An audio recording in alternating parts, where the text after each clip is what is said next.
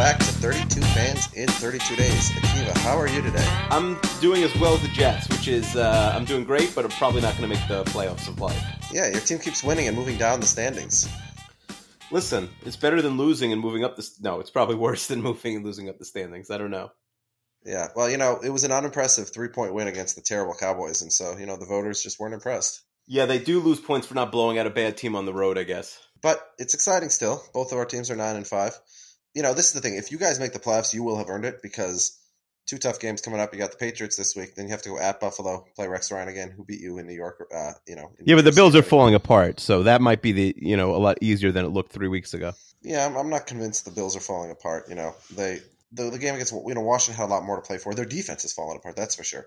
Tyrod Taylor still looks like a very good quarterback going into the future. But let's get right to it this week. We have a lot to cover. Let's start with last week. Actually, last week you beat me in guessing winners and losers. Actually, it was the first time since week 5 that you beat me. We've had a few ties in between that, but we still have Monday night's game to go, and we've both taken New Orleans. But the first 15 games of the week, you went 12-3. I went 11-4, and that's because I foolishly took the Colts at home, and I took the Giants to win. Let's start with that Carolina at New York game. One of the most exciting games of the year for a variety of reasons. Yeah, it was exciting. This controversy today is obviously overshadowing. If they took a bat, and we're just like hearing that they had the bats on the field. You heard about this? Yeah, it's so stupid, but yeah. So I listen. And also here I'll tell you what's the most hypocritical part of this whole thing. You have people complaining that Coughlin lost control of Odell Beckham. Did you read the amazing Boston Globe article yesterday about Alex Guerrero and Tom Brady? Yeah. Tom Brady can do whatever he wants. They might pay Alex Guerrero for all we know millions of dollars a year, maybe even supplementing the cap. I don't know. That was just an implication. That's what Drew McGarry implied on Twitter, but right. It's not impossible. Just to make Tom Brady happy. So what is Coughlin supposed to do? Is he supposed to suspend the best player on his team and just give up on the season? No, I don't understand why people are blaming Coughlin for Beckham going nuts. I'm also not sure why Beckham went nuts. All right, he has a big matchup against the best corner in the league. He drops a wide open touchdown on the first possession. But then, why are you so mad? I didn't understand what, Let me ask you, do you think he should be suspended? And if so, for how long? There's not a ton of precedent for suspending a guy just for a bunch of personal fouls. So Talib is the only suspension this year for personal foul, I think. And he tried to take someone's eye out. But I guess with the head injury stuff, if you want to suspend him for taking a run at Norman and Finnegan, you can. I'm 50-50, but I feel like this is a Skip Bayless conversation. Yeah, I was surprised that there's such a consensus here. And then ESPN poll had 85% of people wanted him suspended, including most Giants fans, which really did surprise me. There's 2 separate arguments here. So first of all, the argument is how many misconduct 15-yard penalties can you get, unnecessary roughness, etc. Right. Maybe it's technicals that maybe yeah, exactly. So one argument you can make, it's not like that now, but maybe they can change the rule to make it like a technical foul or a yellow card in soccer. You get one, you're in the game. You get another one, you're thrown out. By the time it gets to the third, that shouldn't have happened. But forget about that because that's not the rule, and so I don't think you can punish him for that, or at least you can't suspend him. You can certainly fine him. I think the hit that he gave to Norman, you have to be suspended at least 2 games for that. Because we've 2 games is like murder. 2 games is what Ray Rice got. When you run and launch and try and injure a guy in the course of the game, you get suspended for that. Yeah. This wasn't even in the game. This was after a play. It's again, we talked about this during baseball season. Chase Utley, he did something to help his team win, and possibly he did it in a way that didn't take into effect the possible health risks to the guy he was doing it to. But it's much worse. This wasn't part of the game. This was just the only purpose was to try and give Josh Norman a concussion. And I just don't understand how he doesn't get suspended for that. Yeah, it's crazy. But, obviously as a Vikings fan, I have an incentive here because they're playing the Vikings this week, and Odell Beckham Jr. really is the Giants' entire offense. And they have a bad defense, so he's really their whole team. Well, let's not totally discredit Eli, but yeah, Eli throwing it up to Beckham is their offense. All right, Akiva, late breaking news. As we are recording, we just discovered that Odell Beckham is going to be suspended for 1 game. Yeah, how annoying is that if you have him in your fantasy championship? Yeah, it's this fantasy championships. He's I wouldn't even know. I literally don't even there were guys starting this week that people mentioned, and I didn't even know they are because I've been out of it for so long. Yeah, and this was the perfect year to be out of it because there was just so much craziness, especially at running back. That Yeah. So Odell is suspended for Sunday. By the way, these reports that he felt threatened by the bat-wielding Panthers guy, and that's why he acted this way. Can you explain to me why? I don't care. Next story. Boy, you really don't care about Odell Beckham. Was Nah, the biggest game of the week? The biggest. You know what? Yeah, but this is like not first take. I don't care about this. I care about who's going to win the games. All right. Well, I think that with him out of the game, the Vikings are in a much better position to win that game. But they're not going to win that game. If you want to talk about it from that perspective, fine. So yeah, I mean, I think this eliminates the Giants from the playoffs now because, well, they still could make it depending on what happened with Philly and Washington this week. I mean, we love talking about like the flex stuff. So now NBC really screwed the pooch on this game. Like, this is a boring, irrelevant game. Well, there's still, what better game is there? There's Washington, Philly, but that's already on Saturday night. Well, the answer, there's a very simple answer. I was talking to a friend of the podcast, Harold. He pointed out that they wasted the Patriots' last game on Patriots-Texans when they could have had Patriots-Jets this week. Yeah, so yes, but Patriots-Jets would have been the one protected by CBS. That's the best CBS game of the day. Yeah, so that it's possible that would have been protected. We don't know. I haven't. There's no list this year, but yeah, but there's no other game they would. Who else are they going to protect? You only protect like 3 games in 5 weeks or 4 games. I thought you. No, you don't get one game. You don't get one game a week. No. Oh well, I think Vikings Giants is still a good game because the Giants are in a must win to make the playoffs. And the Vikings, to win the division are must win. So actually, let's discuss something else. I also had a conversation with Harold Rosengarten, friend of the podcast today, and what he contacted me to ask me is why the Vikings have not clinched the playoffs. They're 9-5, and even if they lose their last 2 games, the only other, Atlanta could also be 9-7 if they won their last 2 games, but the Vikings beat Atlanta head to head. So I did some research, and I'm a guy who loves tiebreakers and following the rules and the intricacies. Sure. Even in the preseason, when you were making predictions, I said, "Well, I think they're going to have a 9-3 record in common opponents," and so that So I love projecting all this stuff out, and I cannot figure out what the explanation is here. The explanation that was, that I found on a website of how the Vikings could miss the playoffs is if the Vikings, Seattle, and Atlanta all ended at 9-7. So Vikings and Seattle lose out, Atlanta wins out. 3 teams. Head-to-head doesn't apply because Seattle beat the Vikings and the Vikings beat Atlanta, but neither team lost or beat both of the other teams. Which, by the way, I think that should be incorrect. If one team beats another and another beats another, I think that's your answer right there. Leave that for side for the moment. So then the next thing you go to is conference record, which would be the same in this circumstance. And then the next thing you go to is common opponents. Common opponents, Seattle has a better record than common opponents. Then what it said, and this is the part that made no sense. So Seattle, and first of all, there's a distinction between when you have a 3 or more team tiebreaker, do you take the first team off the top or do you drop the bottom team off the bottom, right? Because those can lead to different results. And what the NFL does, what most of these do, is you take the first team off the top. So Seattle has the best common opponents record. They move on. Fine. Now you're left with Minnesota and Atlanta. Now, the way I've always understood the rules, and I double-checked the rules, and this is correct, once you eliminate a team, you restart from the beginning with the remaining teams. So you go to Vikings-Atlanta, and the first tiebreaker is head-to-head. The Vikings beat Atlanta. But what this article I read said is that Seattle would get ahead because of the common opponents, and then Atlanta would get ahead of the Vikings because of scoring differential, because presumably if Atlanta wins their last 2 games and the Vikings lose their last 2 games, Atlanta will make up the difference in scoring differential. So why would you go to scoring differential? Why would you skip head-to-head? That doesn't make any sense to me at all. Once Seattle's in the playoffs, now you have a 2-team tiebreaker between Minnesota and Atlanta. I mean, if you really want me to look into it, I could look into it after the podcast. All right, and then you can tweet an update because I've been doing research and this doesn't make any sense to me. By the way, one of the interesting foibles that I've always loved about NFL tiebreaking is the fact that the way they do it when you have a multiple team tiebreak is first, you only allow one team in each division to advance to the interdivisional race. Correct. So, and the consequence of that, because the third team in the division isn't getting any rewards here. Yeah, but the irony is that the team in that division who would win the tiebreaker against the teams in the other divisions always doesn't make it. Right. And let me explain why. Because division and conference have different tie-breaking mechanisms. The first tiebreaker, again, head-to-head is obviously first for all this, but the first tiebreaker after that among conference is conference record.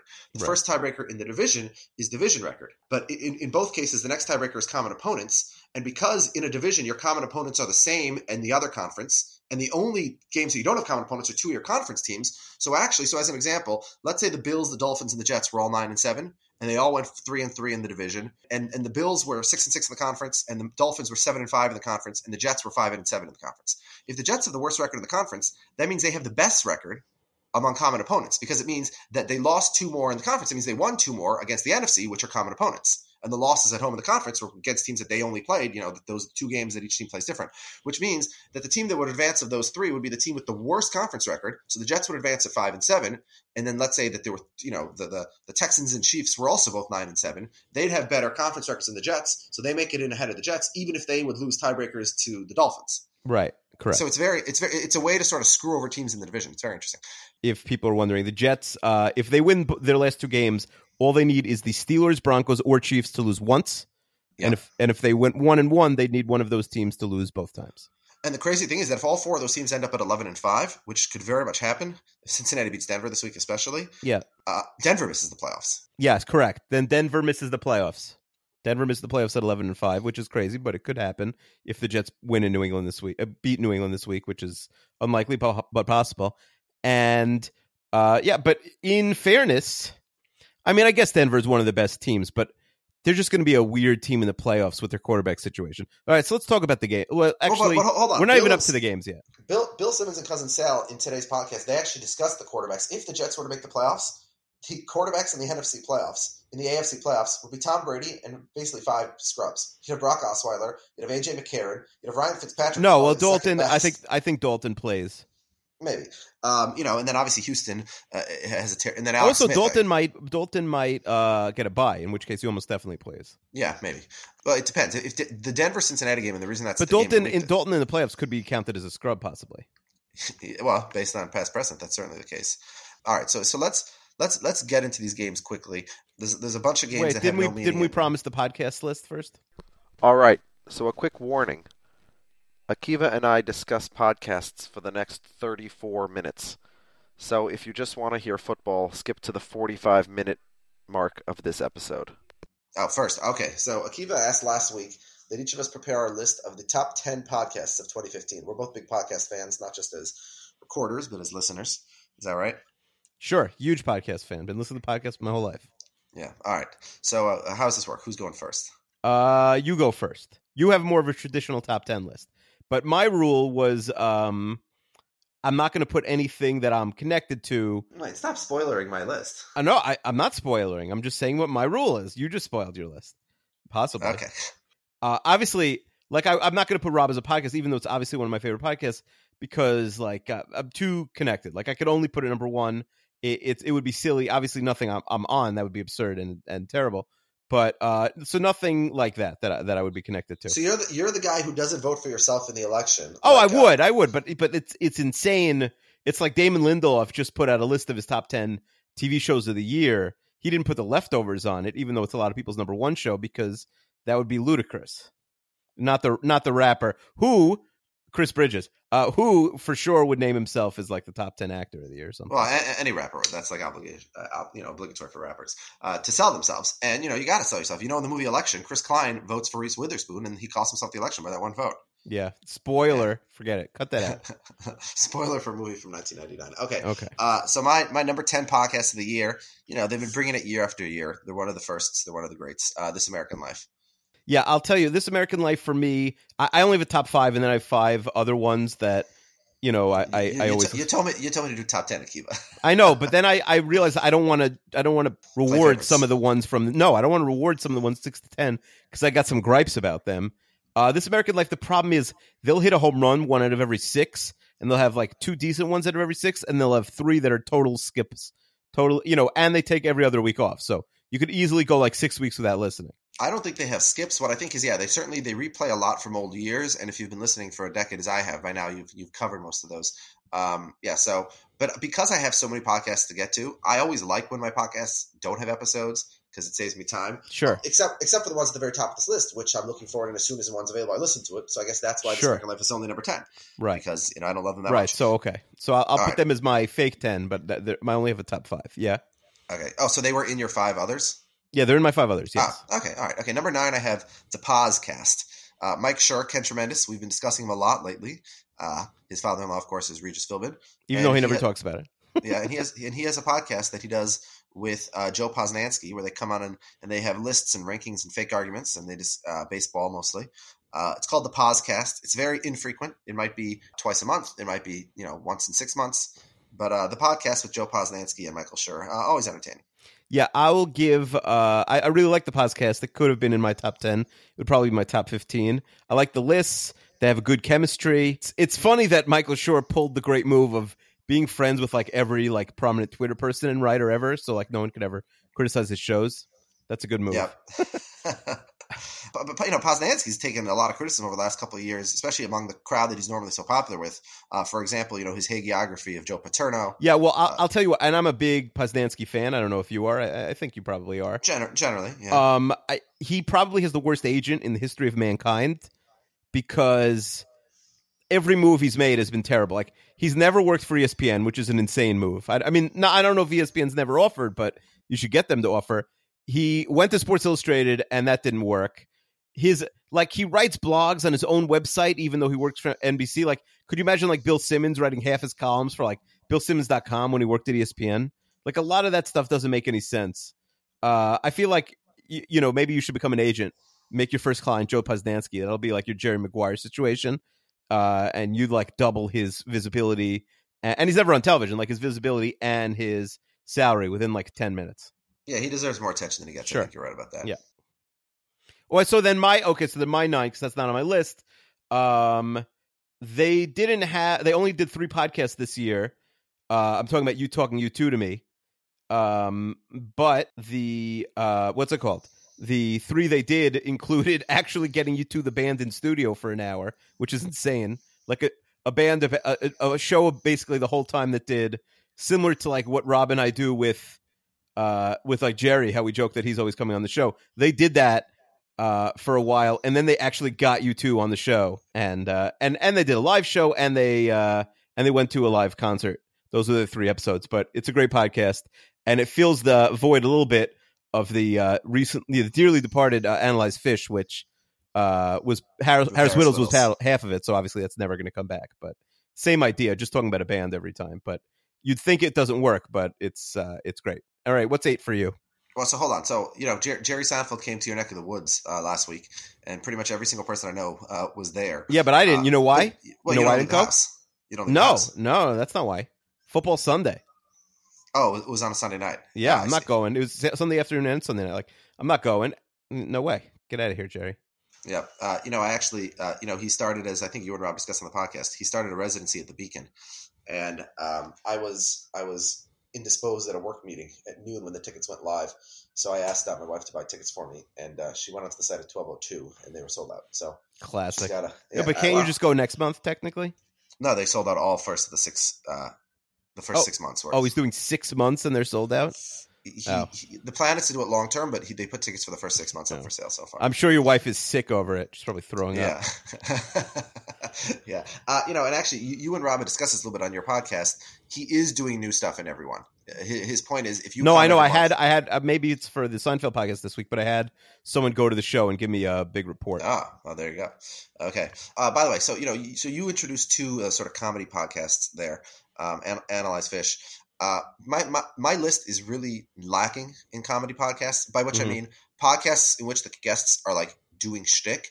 I love comedy. I think I'm a sort of a stand-up nerd, and I listen to tons of podcasts. Should we do should we do your top 5 stand-ups of the year? Well, not right now. This is in theory a football podcast. Okay. But my point is, I don't Comedy Bang Bang, for example, which I don't know if it's further up on your list. Spoiler alert. It's further up on my list. Spoiler. Yeah, but that's a podcast that everybody loves, and even though every person on that podcast is somebody I love, like Jason Mantzoukas and Nick Kroll, I did listen to their episode because people were saying it's one of the best podcast episodes of the year. I don't know, something about comedy shtick in a podcast form. You have to get into the world. All right, we'll talk about that podcast more later. Yeah, I mean, I've got Judge John Hodgman I listened to for a long time. Mike and Mike Eat Snacks I listened to for a long time. Yeah, Mike and Mike Eat Snacks would be very high on my list, but they only came out with a couple episodes this year. Yeah. So I don't know. I prefer more interviewing comedians, not in a character. So I don't, even though I love comedy, I don't really have a lot of comedy podcasts on this list. Number 8, in a very opposite direction, is Fresh Air. Terry Gross, she interviews people. One other funny thing is, because everything that I sort of consume, whether it's interviews in magazines, interviews in podcasts, interviews on, The Daily Show, Colbert, things like that, it's sort of the same guests come through when they're selling a book or whatever. So I'll hear five interviews with the same guy. And, Terry Gross really goes in detail the most. It's also, the topics are so diverse that I'll learn things. I would never listen to a podcast discussing, the slave trade in Sierra Leone or, art of Madagascar or whatever. But I do listen, and I think it sort of broadens my horizons. My criticism of it is, if one were more right of center politically, I think it would be fair to argue that Terry is a little harder on her guests from the right side of the spectrum than from the left side of the spectrum. What else is new with public radio? Yeah. All right. What's number 8 on your list? Well, but I should add that Terry Gross is like that, but I would put Howard Stern above her in that I'll know like everything about I'll have heard of like 20 podcasts with someone I really like, and then they'll go on Howard and he'll get them out. And it's not, I don't even know if it's him. I think it's like Baba Booey and the research team getting the stuff, and then they just tell him like a few probing questions to ask, but he's incredible at making the people comfortable to give him the information. Anyway, so that was your number 8. My number 8, this isn't really a podcast in the sense it's cheating, but I check it out not every day, but then I'll catch up like a month at a time. KEXP, which is like an indie radio station in Seattle, puts out a song of the day, and 4 out of 5, actually probably 13 out of 14, I don't keep, but like some of my favorite songs that I listen to all the time on my iPod, I still use an iPod, are KEXP songs of the day. So I'll put that at number 8. So the podcast is just a song? Yeah, it's just a song. It's just a free song every day from like an up-and-coming band. Why not just listen to the song? Like, What does that mean? But how would I find it? Like, how do you find new music? That's how I find new music. Oh. Well, the whole shtick of Spotify and a number of these different apps. Yeah, but you can't really use Spotify overseas. Oh, and Pandora because also? You can't use. I don't know, but to me it's just worked. Okay. All right. Okay. My next podcast, back in the world of sports, it's a Hang Up and Listen. Mike Pesha, who will be returning to this list later on. It's a podcast once a week on Monday, discussing sports over the weekend, the big stories. It's smart. It's not idiotic talk radio. My problem with it is Stephen A. Smith. My problem with it is it's on Slate, so like my assumption is that anything on Slate is not going to be able to teach me anything about sports. No, but they're very knowledgeable. Now I'm going to sound a little bit sort of like misogynist, but like when they have extended conversations about like women's tennis, other than Serena Williams, I will skip over that just because it's a sport I don't care about. Yeah, he likes tennis or something, right? Yeah, so they have, because I feel like the only people who ever mention it is like John Wertheim, who's Sports Illustrated's like tennis guy. Yeah, but it is the smartest recap of the week in sports, I think. Yeah, but I'm not looking for that. I'm not looking for a daily or a weekly recap. You know why? No. Yeah. Because I'm arrogant and I feel like I know better than everybody else. So why do I want to hear what they have to say? Yeah, but that's every single show on ESPN is people talking about sports. Yeah, that's why I don't watch Around the Horn, PTI. Yeah, so you watch nothing on ESPN you watch nothing on ESPN other than live broadcasts of games. Games. Okay. There's nothing that they could teach me. But why do you listen to analysis of like TV shows you like? Because I don't know everything about television. I've never been paid by someone for my TV knowledge. Yeah, but you read articles about sports, right? You read people's takes online. Sure, yeah, because Bill Simmons can teach me something or make me laugh. Zach Lowe. See, I'll tell you what the key is. Because Bill Simmons teaches me nothing. Okay, but he's entertaining. He's entertaining, Bill Simmons. Yeah. You could make. I said or make me laugh. I think here's the thing. So I'm a huge Spurs fan, right? San Antonio Spurs, not Tottenham, and I, come playoff time, I feel like I know just about everything about the team. But then you have someone like Zach Lowe who can teach me something about the team I watch, right? If a really good guy, a really good reporter or analyst will be able to do that, or then you have someone like Barkley who will make salient points, but more often than not, he's just saying them in a really entertaining way, which is fine also. The problem is, and this is my problem with football announcing and all sports announcing in general, is so many, like, why am I listening to Solomon Wilcots talk about the Jets when I know a zillion times more about the Jets than he does? I could go over every guy in their roster for an hour backwards and forwards with him. When I've seen every game they've ever played as a Jet.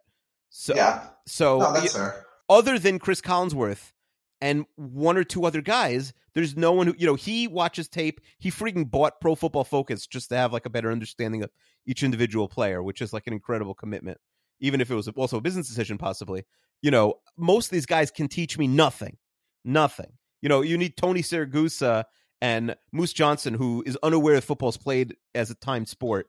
It's ridiculous. The second best analyst in the NFL is Al Michaels, by the way. No question. Oh, Al Michaels is terrible. He's the second best analyst. You're an idiot. I find him really annoying. Actually, you talked about how you know every guy in the Jets roster, front and back.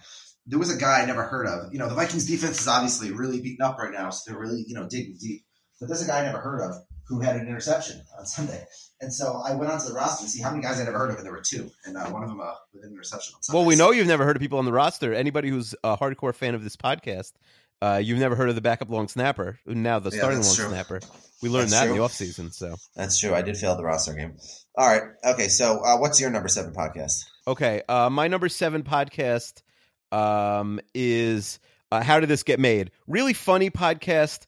My complaint about How Did This Get Made is it becomes a little bit repetitive over time. And the movies a lot of times are so obscure. I never watch the movies. So I feel like after the first 25 minutes of the show, most of the gold has been mined. So I'm out of there. But it is still really funny, and I love Jason Mantzoukas, of course. Okay, yeah, Jason Mantzoukas is phenomenal. Is he the only? Is he the only like comedy person on Earth at this point who's not on Twitter at all? Well, Jerry Seinfeld's not on Twitter, right? Yeah, he definitely is, Jerry, because he's got to promote comedians in car getting coffee. Yeah, Jerry is on Twitter anyway. So I'm saying, is he tweeting or somebody's just tweeting out advertising for the stuff he does? No. He tweets. Not often, but he'll tweet about like a big Mets game, or he'll like ask questions to the Mets beat writer sometimes. Even he's no joke with the Mets. Okay. All right, my number 6 podcast is one that you already derided. It's another ESPN talk show. Around the Horn and PTI aren't very good, but the best one far and away is Highly Questionable, which is Dan Le Batard, his father, Poppy, and Bomani Jones. So first of all, Akiva, have you ever watched the show or listened to the podcast? I have seen the show a couple times. Okay, so first of all, Bomani Jones is one of the smarter guys talking about sports today. He also doesn't pretend to know, like he doesn't know anything about hockey, so he doesn't even bother pretending. Poppy is just a really, really funny character. You know, you laugh at every single thing he says. He's basically your old Cuban grandfather or other ethnicity. And Le Batard also asks good questions. They have guests on, and they have a guest segment for like 5 minutes in the middle of every episode. And almost every single guest says something so revealing that it ends up showing up on Deadspin and other sites. Like, can you believe what so-and-so said? Like, whether it's a rapper admitting, like, who the topic of a song was, or an athlete admitting, like, which player in the locker room, was having sex with which player's wife. I mean, they're just – they ask questions and they get really good answers from people. And then the best part of the show is the last segment, the last 5 minutes of the show, is they just show, like, silly, stupid videos. And then they make fun of the videos. And even though I'm a guy who's on Deadspin 24/7 and Twitter 24/7 and a million other websites and Facebook, and if anything's gone viral, I've seen it. Every single day they have a video, whether related to sports or not, that I had never seen before. And so that's where I go to get those. And they're always good. But because I actually want to watch the videos, not only do I listen to the daily podcast, but I also DVR the show every day so that I listen to the podcast, and then later on that night, I will fast forward on my DVR just to watch the last 5 minute segments that I can see the videos that I heard conversations about but didn't yet see. So I'm committed to Highly Questionable. Wow. I knew that's what you'd say. Congratulations. All right, what's your number 6? My number 6, Reply All. I'd say more, but you guys know what you did. All right. Okay, so now we're in the top 5. Do you want to start with your top 5, or should I keep going? Sure, yeah, I'll give my top 5. Number 5, the Bill Simmons podcast. It's my definitely no. If every podcast ever has an episode in my queue, it will be the first one I listen to, which I guess says a lot. I'm ranking it number 5 only because he's on this rigid schedule of 3 times a week, which is a lot of podcasts. It's not like I need him to do 4 or 5 times a week, but one of them is always the Joe House podcast. And back to our previous point, like Joe House isn't teaching us anything. He comes on and some dummy gives him, a bunch of props every week about like what happened to the Patriots and the Cowboys in 1984, as if that has any relevance. Yeah, but that's true about Bill and Cousin Sal. They don't teach you anything about Bill and Cousin Sal. Don't teach you anything about football. But Cousin Sal is really funny. No, but Cousin Sal's really funny, and Joe House isn't. The only thing I want to see from Joe House is eating. I want to hear how much he ate at every meal. And he's fine. I don't hate Joe House, but he should not be on every single week. That's absurd. Yeah, I agree about that. Bill Simmons, I have a number 4 on my list. I do, by the way, I like that, what's it called? I like that, now they can talk politics. I like that. Wouldn't you want to hear, like, 30 hours with Jacko talk about, like, it's so rare for someone in, like, the L.A., like, big-time media world to have, like, this normal, Jacko is, like, a hardcore Republican who, he doesn't like Trump, but... Yeah, they're much more free to talk about things since they left ESPN. Look, Simmons, one of my other issues with him is when he has somebody other than his friends on, He's really pretty bad, honestly. He's too sycophantic. He never asks a challenging question. He kisses their asses. The perfect example is last week he had Abby Wambach again, and Abby Wambach was saying really stupid, ignorant things, including xenophobic things. Yeah. And he was just like kissing her ass the whole time, and it was really frustrating. That is true. And he is never worse than when he's with Lena Dunham, and he basically, like hits on her, but they should hate each other. And they should hate each other, and instead they both just kiss each other's asses. So, and Lena Dunham has no idea what he does. Exactly, that's what I'm saying. Because if she knew more about Azuvra, I think she would, because he's done a lot of things that are very bro-ish and what she might consider sexist, etc. in the past. Yeah, but not anymore. I feel like he's grown up. Well, he's become a little more politically correct, but he's still, I don't know. I did my whole top 10 in the order of if they all have a new episode, what's the order I'm listening in. So yeah, I do listen. Okay, so this would be my number one, but I'm punishing them for. Yeah, I listen to Bill Simmons, when they come out every day. It's a lot of times I sort of hate listening, but it was the same with his columns. I consume all of his product, and so I have to give him props for that. All right, so that's my 5, and it's your 4, or it's my 4 and your 5. What's your 4? My number 4 is Radiolab. They had a really good year. They hit a home run almost every episode they come out with is good, and then every few they'll hit like a real home run. All right, my 5 is off the beaten track for a larger general audience, probably. It's Gleeman and the Geek. It's a Twins podcast, so if you're not a Minnesota Twins fan, you're probably not going to love it. But Aaron Gleeman has a little bit of a national profile. He's he's a good Twitter follower. Which as nation? Well. No, because he writes for NBC Sports. Got it. He's close friends with every other smart Twitter guy. So every time he tweets, Bill Barnwell and Jonah Carey, all those folks will respond to him. So they sort of have an open conversation between them. And because I follow all of them, I see all sides of the conversation, obviously. Okay. So Aaron Gleeman is really good, and it's entertaining about things beyond baseball and the Twins. A lot of discussion about Minnesota, Minneapolis, the Twin Cities, good food restaurants and bars, and that's not relevant to it. All right, before we do number 3, what's your least favorite podcast of the year? I see the thing is when I don't listen, I delete it, so it's hard to say.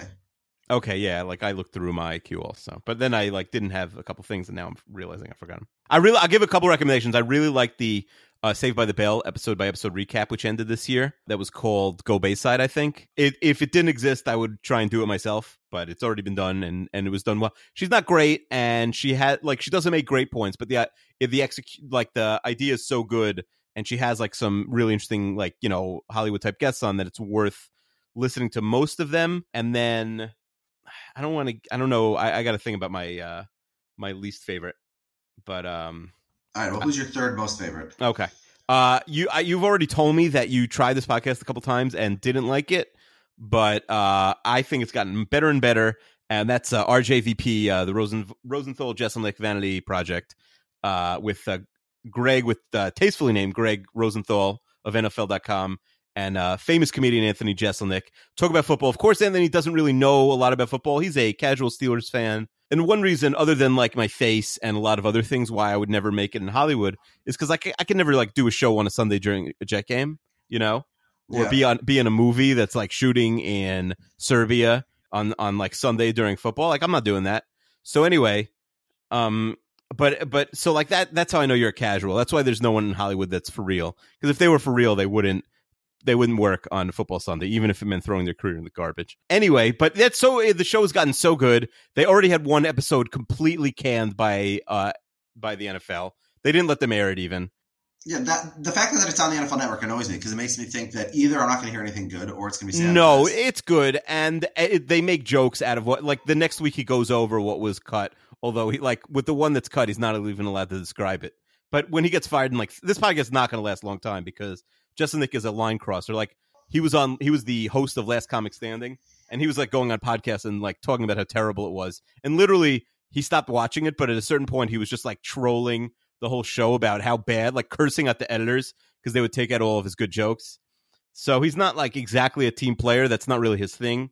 But he's my favorite comic going. And oh wow, because I was going to say Jeselnik, 5 years ago, him and Amy Schumer were dating. They were sort of the young upcoming people, especially in the roast game.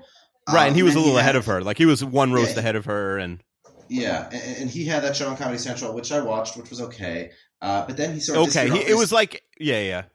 But he sort of disappeared off the face of the earth since then, I thought, until he came back with this NFL podcast. What's he been doing other than that? He tours. He's one of the most popular comedians. By the way, he'd be perfect for Weekend Update, but I don't think they'd hire. I think he's too big at this point. I don't think they'd hire him. That's like that's what he was made for, to do Weekend Update. But I think they might be afraid of him. Of course they're afraid of him. Of course they're afraid of him. I mean, I don't think Lauren's afraid, but I think the network would cry. Well, yeah, Norm Macdonald got canned because But it's weird. SNL rarely has someone who's already famous. Yeah, because they're too expensive. Speaking of SNL, by the way, in Weekend Update, Colin Jost, an exciting moment in my week this week. He retweeted one of my tweets Saturday night right after SNL. He was probably sitting at the after party and scrolling through his Twitter mentions. So I was pretty excited about that. I felt like he's sitting in a room with Paul McCartney and Bruce Springsteen and Tina Fey and Amy Poehler, and he's like, wait, let me see what Alex Chester's tweeting about. Think about how, if you're a shy person, I don't know if Colin Jost is shy or not, but, imagine if that was me, okay? I'm there, I'm invited to the after party. I'm not having a conversation with Paul McCartney. Of course I'm in the corner on my phone or maybe talking to, the two people I know there, because that's petrifying. So, again, having listened to tons of comedian interview podcasts, there's the whole, and I mean, you probably know about this because you worked at NBC. There's the whole order of how the people take the cars from SNL to the after party. And there's rankings and there's tiers. And at the after party, there's tiers of seating where you're allowed to sit, basically. Sure. And so, there's got to be someone whose full-time job is planning the after party. Oh, one person. There's a team. It's a huge thing. So, but the example that I'm thinking of specifically right now is Kayla Watkins. Yeah. She was on WTF with Mark Maron recently, and she talked about she happened to be walking out of the building at the exact same time as, I forget who, but it was somebody. This is her first year. She's a featured player, and it was somebody who was a real big deal. I forget who it was. And so the guy on the show or a guest? I don't remember. It could have been George Clooney. It could have been Jason Sudeikis. I honestly don't remember. Okay, fine. But she talked about how as he was getting in his limo, she held back. She has to go to her car. And he's like, no, just get in the car with me. And she was all nervous because she knows SNL has a really strict hierarchy. And she got in with him. And then they walk into the party together and he brings her to his table. And one of the staff of who organized the party went and physically removed her and said, no, you have to go sit in the outer ring. So that's hilarious. It's really pretty intense. But Lauren doesn't want one of those featured players in the inner circle. Year one. That's you got to work up to that. Colin Jost, he's a head writer. I mean, he's schmoozing with whoever he wants at this party. Right. No, I'm just talking about if I was on there. Yeah, but no offense, but that personality would preclude you probably from becoming the head writer of SNL. Of course, right? Or even going to an episode of the show in the audience. All right. I mean, I've been there, a few hours after they aired. I've talked about how, when I would show up, sometimes I'd show up 9 a.m. Sunday morning and, we share we're attached to them. And, you'd have the wacky, elephant suits and costumes and props in the hall waiting for the union guys to take them away. That was always funny in the morning. Yeah. All right. So, my number 3 and sometimes food, sometimes it was Tina Fey, would leave us, I remember one time left a sign, here's some cookies for doing such a great job. And there's just cookies out there. Free cookies. How do you know Tina's handwriting? She said, sincerely, Tina Fey. I'll send you a picture. Okay. Yes, I know her handwriting, you idiot. All right. My number 3 podcast, I don't know how many people are still listening to this podcast if they tune in for football and instead of you want to discuss podcasts for an hour. But if they are still listening, then they also have this on the list. And that's 32 Fans in 32 Days. That's my number 3 podcast. Oh, you're an idiot. It makes your whole list obsolete. Do you know the best order? Have you seen Star Wars, by the way? No. We discussed this last episode. So you know the best order to see the Star Wars movies, right? I don't know. You don't know? It's the machete order, where you take a machete and you destroy all the DVDs. All right, keep going. Okay. All right, boy, one person liked that joke. All right, go. Yeah. That joke actually completely destroyed my train of thought. I have no idea what I was just talking about. I also have but that's the thing. The machete order is a recommended order to watch the movies. I just made a bad joke out of it. Okay. Yeah. All right. Let's move on. I honestly don't know what I was talking about. What's your number 3 podcast? We're talking about Star Wars. How else? My number 3, it was RJVP. I already said it. Oh, okay. All right. Number 2. Last week I said they were number 1, but they're actually number 2 in terms of the order I would listen to it.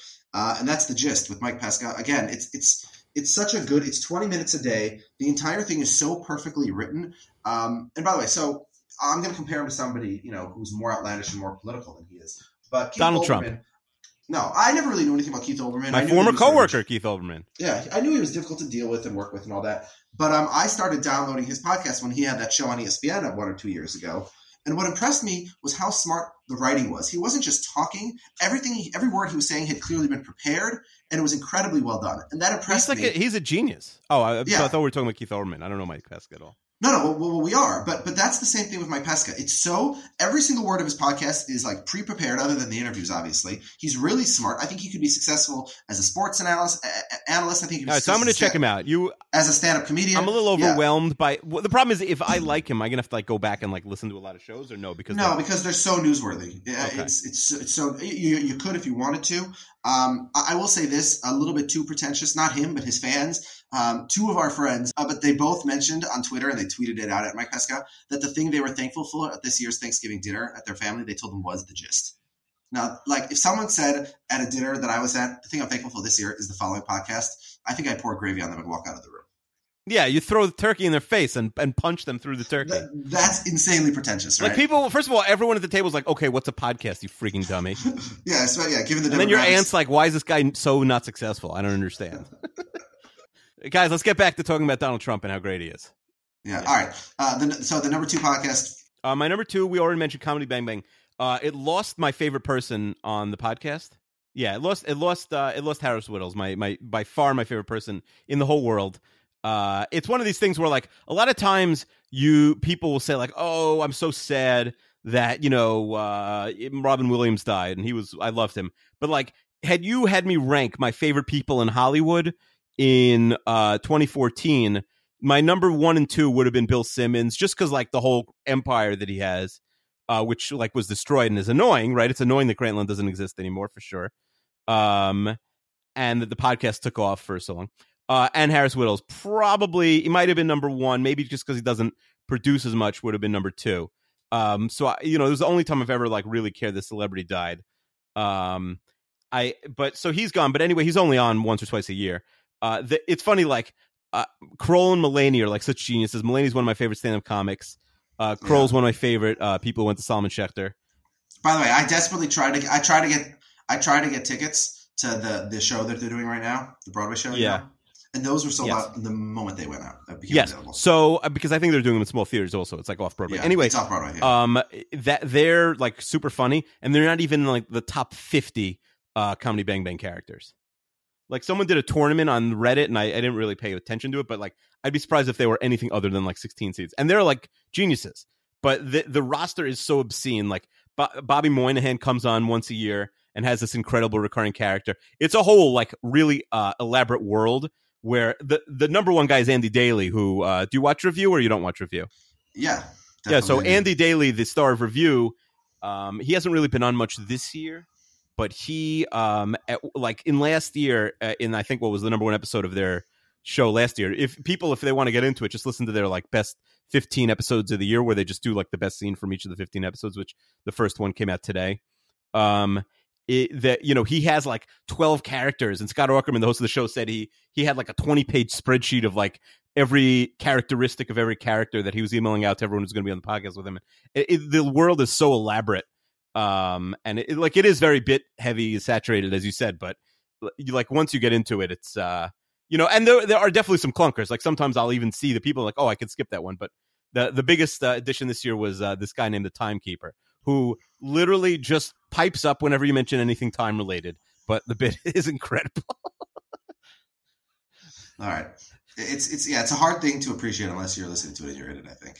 So, but you're recommending people go listen to the best of, the ones that are coming out now, the best of the year episodes of that one. And if you like it, you can, there's a very deep backlog, obviously. Yeah. All right. Akiva, what's your number 1 podcast of 2015? Well, why do I have to go first?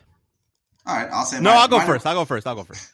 Mystery Show. It only had, I think, 5 or 6 episodes. But the Belt Buckle episode was definitely the best podcast of the year. Maybe the best podcast ever. You should definitely listen to it. Mr. Show was really great, and it's Gimlet, which is like started with Startup, which is definitely not on my list because it's way overrated. And their podcast about the Startup podcast where they did a series about some dating company was absolute garbage. And they have Reply All, they have this Mr. Show, and then they have another show with, I think, Judd Apatow or maybe Adam McKay. I think Adam McKay, and it's terrible. Anyway, the Mystery Show is, it's just, Starlee Kine, who you've heard a lot of times on This American Life, solves a like a pretty minor mystery, like what is the scene on this Welcome Back Kotter knapsack referring to, because we don't remember it from the show and things like that. And it gets into like incredibly elaborate detail about like trying to get to the bottom of it. And like there's another one with like someone sees someone with a license plate that's I love 9/11, and they want to find out if they love 9/11 and it's like a terrorist, or it's like I love 911, you know. Like maybe they're like a 911 operator and they got the car before 9/11 or something, and I don't even remember the answer, but it wasn't someone who loves 9/11. It was like an old lady. You cannot keep driving that car though after 9/11. Well, that's a funny episode. I lived in Toronto for a year in 1997, and there was. And let me guess, you saw people celebrate? No, that's Donald Trump. All right, keep going. There was a convenience store like Bodega around the corner, and the name of it was Milk 9/11. Oh boy, which made no sense. I guess the idea is if you have a milk emergency, you can come here and buy milk because but isn't milk like how much? Isn't milk just a loss leader? Like how much money are you making on milk? I don't know. The name of this place was Milk 9/11, and it always like completely blew my mind that that's the name they went with. But you know what? I remember 20 years later, so it worked. Yeah, I poured a bowl of Fruity Pebbles the other day, and I was out of all dairy products in the fridge, and that was my Milk 9/11. All right, let's go to the football shows. All right, my number one podcast of the year. Akiva's gonna be bashful. It's Seinfeld, the post show recap. Oh, you're an idiot. Why? I'm not on that show. I mean, I was on one episode. That you're some would say it's the least popular episode. Were the ratings lower, or there was controversy? I don't know. I've never seen the ratings. I don't know if one person listens to the podcast or 50 million. I have no idea. All right, let's talk football very quickly. Let's go rapid fire. Okay, let's zip through these terrible games we don't care about. San Francisco at Detroit. The season's over for both of them, regardless of what Detroit does tonight. Yeah, I'd say here's my new thing, Chester. Pick the home team in these garbage games if the teams are even at the end of the season. All right, I mean, Detroit's better, but I'm picking them anyway. So yeah, Detroit's going to win this game. I picked them even on the road, so I'm not. Yeah, go. All right, next terrible game we don't care about: Dallas at Buffalo. Ooh. By the way, Dallas could win. I mean, I'm going to pick Buffalo, but Buffalo is in such. You know what's weird about the NFL? Like 20 teams don't make the playoffs. Like maybe you have a team like the Jets that's not going to, implode necessarily if they don't make it at 9-7 or 10-6 or 11-5. But then you have like 15 teams every year that are in utter chaos that finish below 500. and like the Bills, did they really have a bad year? Like their quarterback's Tyrod Taylor. They have, he's been phenomenal. Yeah, their running game's been really good. They have one receiver. They have like a lot of loose parts on defense, but I mean, obviously the defense should have been better. But like this team wasn't going to win the Super Bowl. This team wasn't going to beat the Patriots out for the division title. So like best case, what are they going to do? Like beat out Pittsburgh or KC, who are both really good, for the wild card? Like they are exactly what they should be, minus like one game. So they could have been where Kansas City is right now. I guess. Their offense is better, frankly. It's just their defense has been really bad. And their defense isn't Alex Smith better than Tyrod Taylor, though? So, look, Tyrod Taylor and Bill Simmons and Cousin Sal were making so much fun of QBR on their podcast today because it had Tyrod Taylor ahead of Tom Brady. Like, guys, I'm sorry. By every stat, Tyrod Taylor's been elite this year. He has the fifth highest traditional quarterback rating in the NFL. I have no problem with Tyrod Taylor. If your stat has Tyrod Taylor over Tom Brady, then throw it in the garbage and light it on fire. But every stat does this year. You know why? Because we need a better quarterback stat, because you see Tom Brady play, and every single time he needs a first down, he gets the first down, and he's doing it with worse players right now. Okay, but Tyrod Taylor has fewer turnovers. He has higher yards per attempt. He's run for 400 more yards. He's been sacked fewer times. He hasn't fumbled the ball once, whereas Tom Brady's had several fumbles. The Patriots play with a backup offensive line, and the Bills have like a high-pressed offensive line. I'm not arguing that Tom Brady is not as good as Tyrod Taylor. You are arguing. You say the stats is better. Who's been better this year, Tom Brady or Tyrod Taylor? Tom Brady. Okay. But Tyrod Taylor has had and also, by the way, on Chester QBR, Tom Brady is ahead of Tyrod Taylor by 0.3. Tom Brady or Teddy Bridgewater? No, Brady's been the number one quarterback in the league this year, I think. The announcer during the Vikings game was like, Teddy Bridgewater only has 9, and he was like looking at it and he was shocked. Like 9 touchdown passes this year? That is shockingly low. He's got to really improve that today. What's he going to do? Like throw 14 touchdown passes to get to a respectable number today? He had 5, so yeah. If he does that 2 more times, he's in Ryan Fitzpatrick territory. He's 2 behind Alex Smith. He's 2 behind Ben Roethlisberger. So, he's doing all right.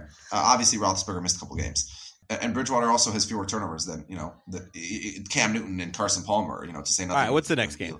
All right, I'm getting. All right, another game we don't care about Thursday night: San Diego at Oakland. Oh man, there's no way they could even sell this game. But by the way, we both picked Miami just because San Diego had completely given up. Miami gave up more than San Diego gave up. I mean, Miami. Yeah, we didn't realize. That was a disaster. I'm beginning to think my Super Bowl prediction is not going to come true. Yeah, but Arizona is one of the 2 best teams in the league, so you get credit for that one. Yeah, I was all over that Arizona thing. I really regret not picking them to win the Super Bowl. Yeah. All right. Oakland is going to win, probably, right? This is the battle to see, who's going to LA next year. Yes. Loser leaves town, literally. Yeah. Well, I think winner leaves. Yeah. All right. Okay. Next one we don't care about. Chicago. Oakland wins. Yeah. Chicago at Tampa. Chicago had a moment in the middle of the year. Actually, no. I have to stick with the home team. San Diego wins. I take it back. No, Oakland is the home team. Oh, forget it. Oakland wins. Yeah. Chicago at Tampa. Chicago had a moment in the middle of the year. They got obliterated last week by the Vikings. Tampa, their season ended when they lost at St. Louis last Thursday night. I think Tampa will win this game, but I don't care. Yeah. Sorry, I got too fired up about the podcast. I'm not paying attention. All right, yeah. All right. Jacksonville at New Orleans. New Orleans is the home team. 2 teams who have offenses that can move the ball, but neither one is doing anything this year. I'll take New Orleans at home. What about you? Yeah, this is what's the spread in this game? I know I guessed the spreads, but I never looked. I got it exactly. It was 3.5. And what did I say? 3? You said 5. Oh yeah, 5. That makes sense. Well, you gave New Orleans way too much credit. Look, Jacksonville just lost at home. No, I knew. See, if I was like, I know that Jacksonville is a little bit better than New Orleans, but 1, it's in New Orleans, and 2, I thought that they get an extra point or point and a half just because they're the Saints. But Jacksonville I think the Saints win this game.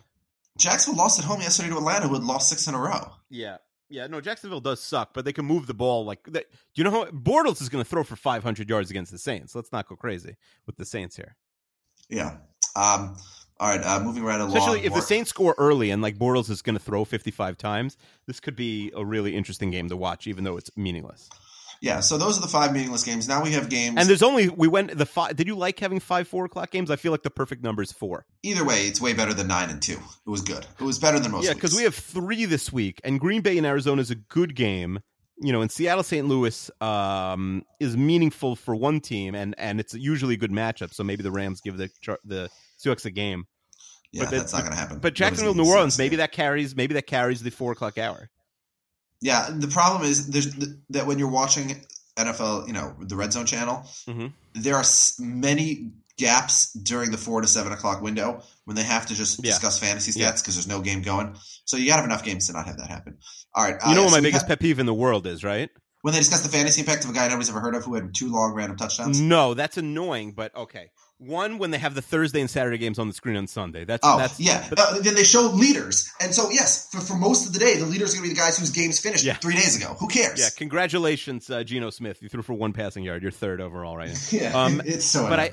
But no, my biggest pet peeve is when the 1 o'clock games are still going on, even if it's not a great game, even if it's like a team down 14 with the ball, and then they're like, hey, let's check out Denver and Kansas City, see what's going on there in the 4 o'clock hour, just starting. No, we don't need to see, even if they're showing the huddles between plays, unless they're going to commercial, never take us off a really good game at 1 o'clock don't show us the 4 o'clock games until the 1 o'clock games are over. All right. Okay. Convince me, if you're DirecTV or the NFL, convince me to only watch on the Red Zone channel. That should be their goal. Yeah. I think they do a pretty good job of that. They do a good job, but, if they could do a little better. All right. Okay, so we covered the 5 games that nobody cares about. Now we have the 3 games that one team is in the playoff race, but it's going to be a terrible game. Cleveland at Kansas City. Kansas City is going to win next. Could you imagine being a Jet fan and having to root for the Browns these next 2 weeks? Yeah, I was rooting really hard for the Broncos for you on Sunday. And oh, man. Also, I bet on. Oh yeah, if we get the Jets losing a close playoff game, that will be the best podcast that we could possibly do. All right, St. Louis at Seattle. You just try to pretend this is going to be a good game, but Seattle's no, it might be. St. Louis already won this game in week 1. Yeah, but that was in St. Louis. Seattle's beating everybody right now. Yeah, Seattle right now is an unstoppable monster. Yeah, but I was discussing this with my dad. The Vikings have 2 scenarios. If they beat Green Bay in week 17, they'll win the division and host Seattle in the first round. Yeah, that's awful. If they lose to Green Bay in week 17. They will be the wild card, and they will play at Green Bay in the first round. And I said to my dad, being at home is good, but I think I'd rather go at Green Bay than right, but you would also, Seattle. if you're the wild card, that probably means you also lost in Green Bay this week. No, I'm saying, if they lose at Green Bay, they have to play at Green Bay. That's what I'm saying, but that also means that you're Like, you lost in Green Bay means you lost in Green Bay, if that makes any sense. To a team that might not even be trying. No, Green Bay has to try because the winner of Green Bay Minnesota wins the division and gets a home game. Oh, but even if they win this week and you guys lose? Yeah, if they win this week and we lose, that's the only way that game isn't for the division. Okay, that's what I'm saying. Yeah. Okay. But then I guess it doesn't really matter for you unless that whole Atlanta thing plays. But then in that scenario, then Green Bay, having just beaten Arizona, Green Bay would need to play because they're playing. They could get a bye over Arizona. Yeah, right? Mike McCarthy doesn't even understand bye stuff. Don't get too excited. All right. Okay, Pittsburgh at Baltimore. It's crazy that Baltimore won this game. It's crazy. I have to rely on Baltimore. Yeah. Okay, but this is the first game we're both taking the road team, right? Yeah. Obviously. All right, now we got the next tier of games. The next tier of games are the AFC South garbage. Indy at Miami. Indy 6-8. They need to win to still have a chance in this division, having lost to Houston last Luck week. is not playing. That was just made official. Luck's not playing. Yep. I don't know. Who do you pick in this game? I really no, Indy. Miami quit. Miami quit on their team.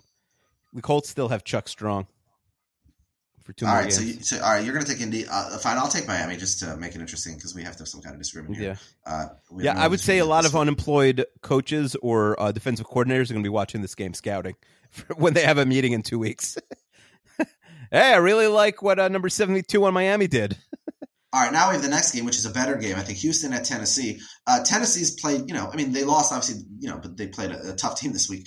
I think Tennessee has been better than Miami most of the last few weeks. And so I think they could beat Houston. We don't know who's playing at Houston. Is Brian Hoyer coming back? Do we know? TJ Yates is done for the year now. Yates is done for the year. So if it's Whedon, that's big trouble for them. Mettenberger is like 1 in 40 in his career.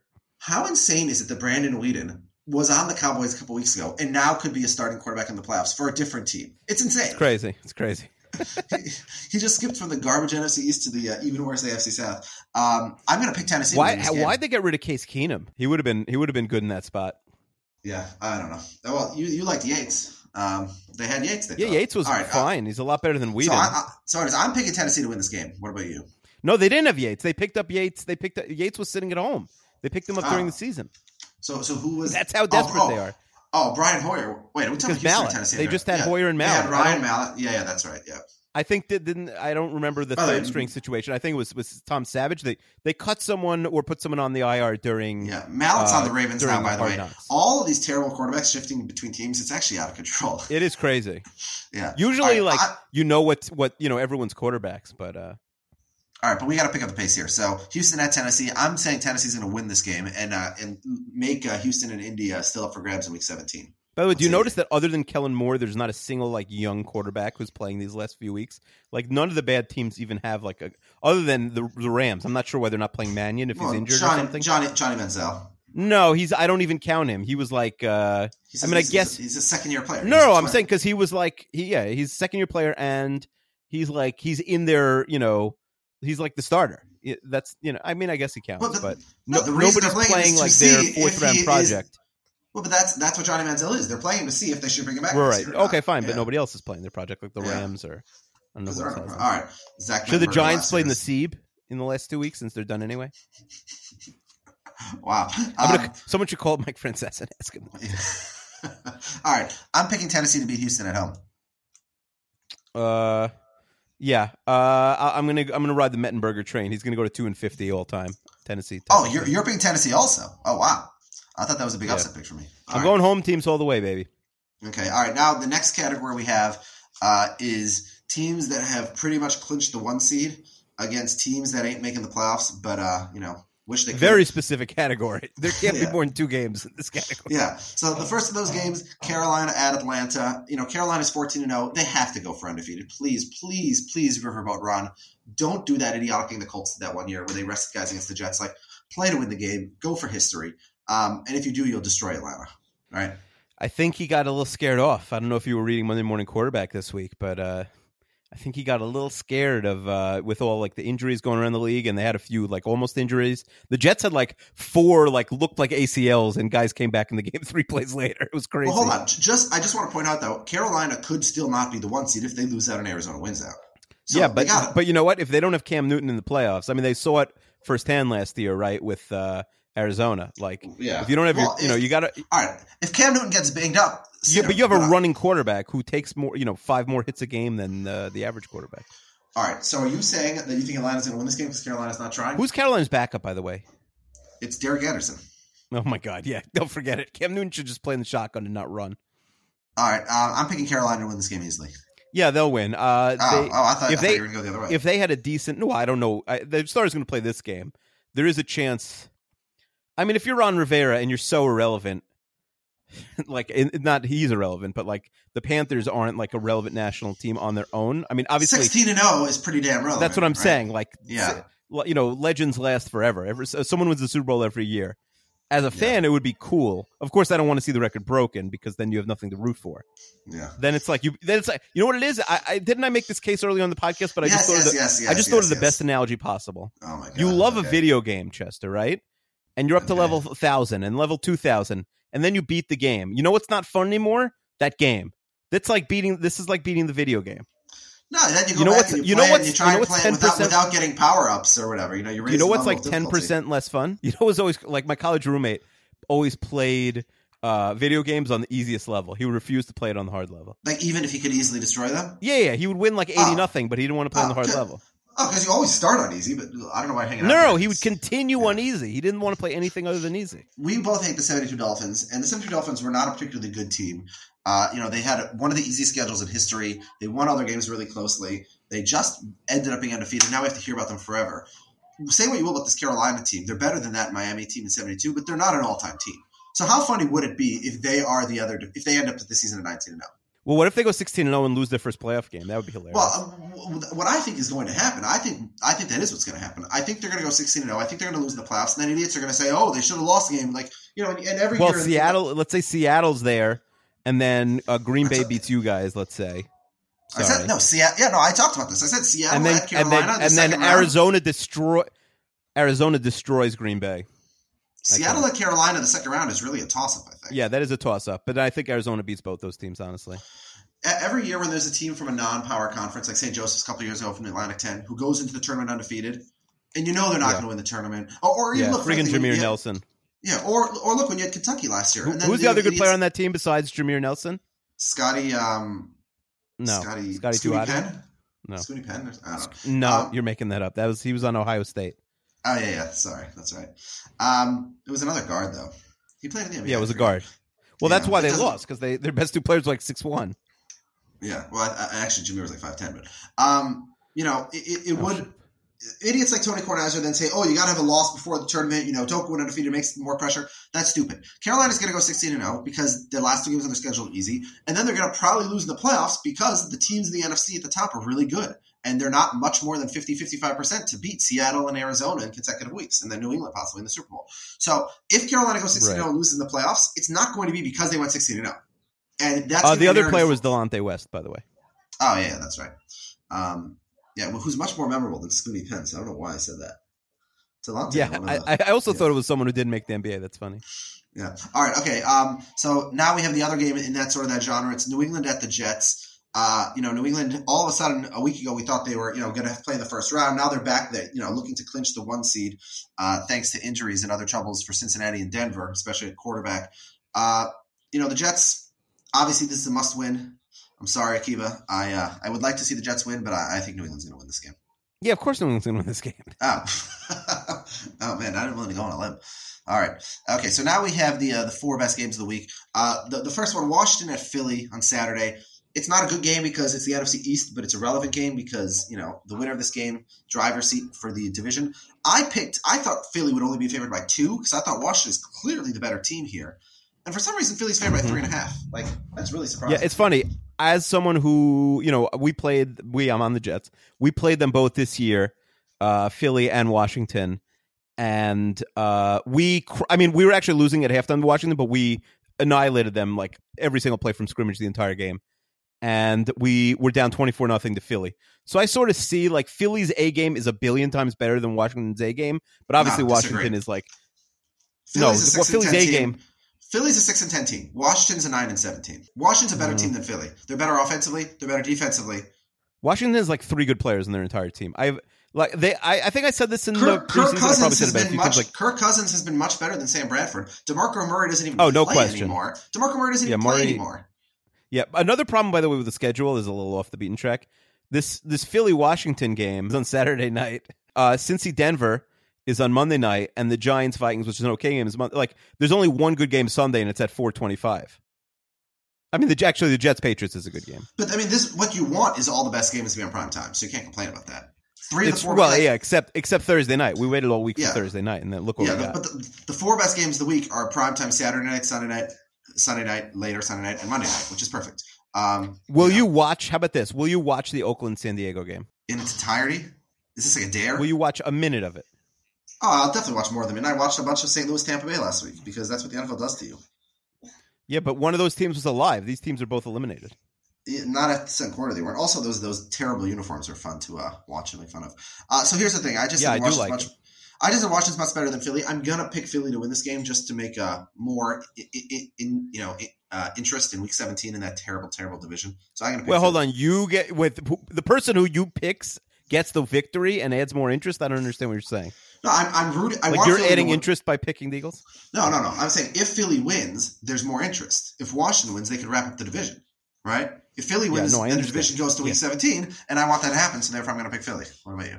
Yeah, I mean, the first game they played was basically even. Washington won by a field goal at home. So I'm going to pick Philly here. Even though, I mean, you have to remember, Philly stopped being an NFL team for 3 weeks. In hindsight, the loss at home to Miami is a horrible loss, right? Even though at the time Miami was playing much better. The fact that they went to overtime with Dallas without Romo is horrible.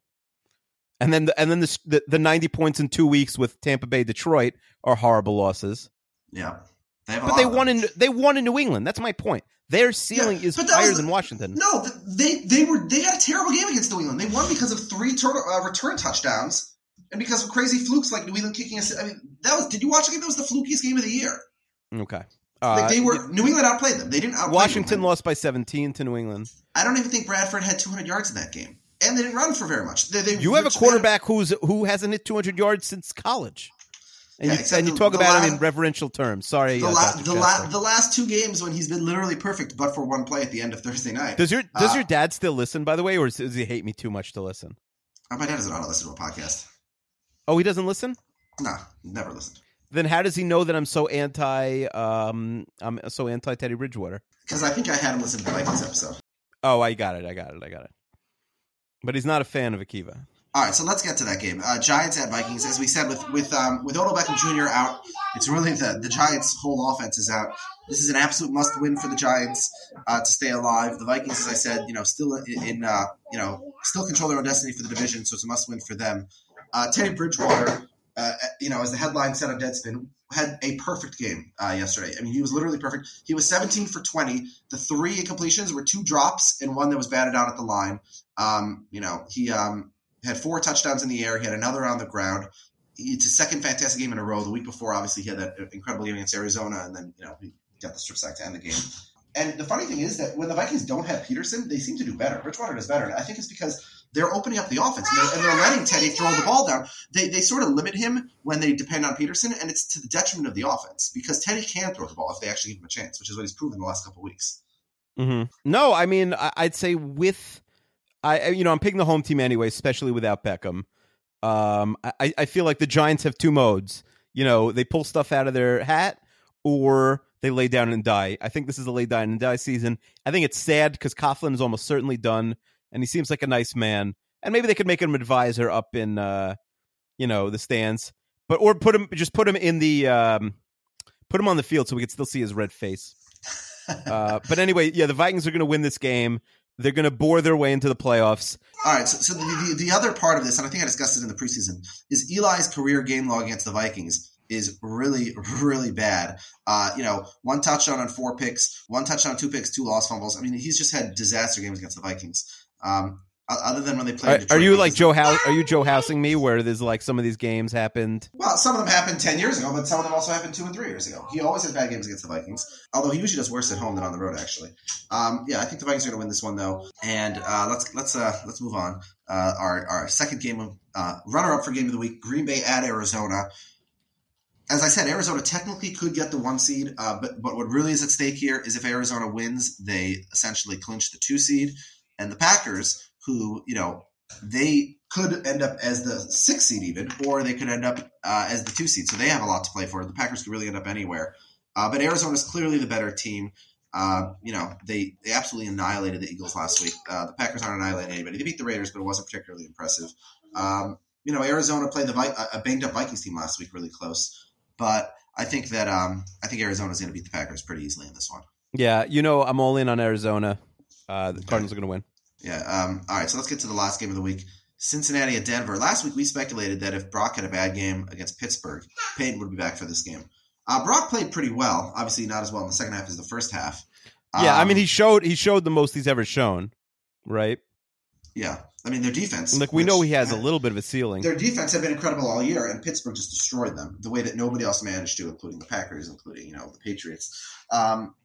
Who's going to win this one? It's A.J. McCarron, so I just say Denver, right? So McCarron's playing. Yeah, they just announced that. Denver, I don't know. Denver, to me, I think the Vikings are going to ruin I started saying this before. I think your son cut me off. I don't know what got on. The Vikings are going to ruin a playoff Sunday, probably that Sunday at 1 o'clock spot with a 27-10 loss in Lambeau. I worry that Denver is going to ruin a playoff game also because their offense is so inept. But their defense has been so weak this year. Their defense is the best defense. I'm going to pick Denver in this game. So the problem is now we agree on every game this week except Indy at Miami, and I only picked Miami for the sake of us having a disagreement. But it is a little upsetting that my entire effort to beat you in Week 16 is dependent on the Miami Dolphins. Miami Dolphins. Listen, my effort to win this, to have my Super Bowl pick right, is still dependent on them too. So that's right. I feel your pain. Do you think? Can the Broncos win the Super Bowl? We discussed this a few weeks ago. Can the Bengals win? Yeah, but things change. Can the Bengals win the Super Bowl? Yes. Can the Vikings win the Super Bowl? No. So the Redskins can't win, right? Can win what? Can the Redskins win the Super Bowl? No, of course not. Can they win this? First... Can the Packers win the Super Bowl? Yes, but it does not seem very likely. Okay, and obviously the Steelers can win it, right?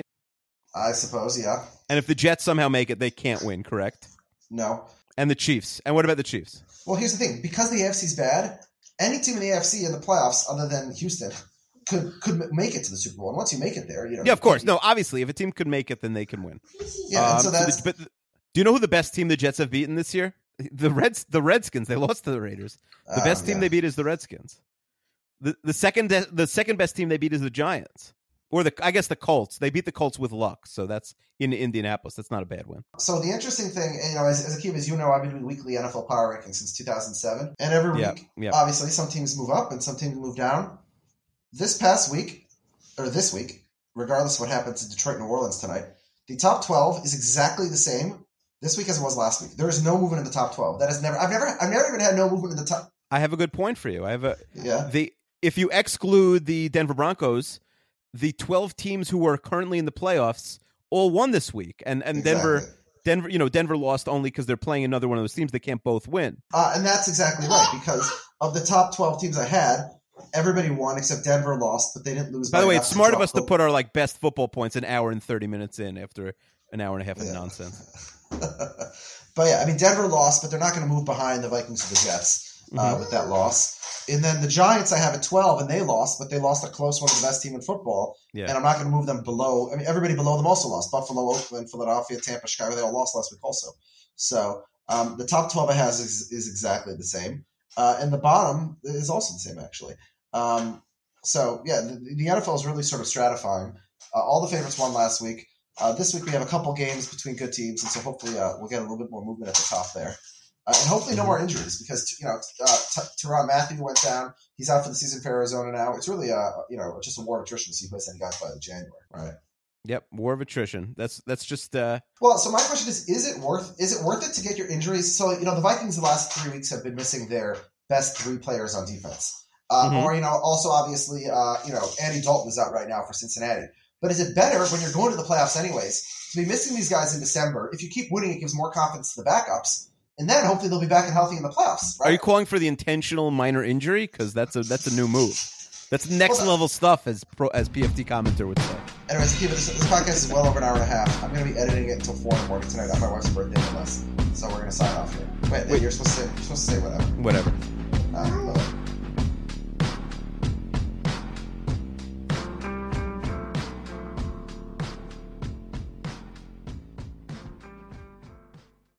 Hey, Drew Scott here, and I'm Jonathan Scott, reminding you that life's better with a home policy from American Family Insurance. They can help you get just the right protection at just the right price and help you save when you bundle home and auto. Kind of like Goldilocks and the Three Bears. It'll be just right for you. We love a custom build. American Family Insurance. Insure carefully, dream fearlessly. Get a quote and find an agent at amfam.com. Products not available in every state. Visit amfam.com to learn how discounts may apply to you. American Family Mutual Insurance Company, SI, and its operating company, 6000 American Parkway, Madison, Wisconsin.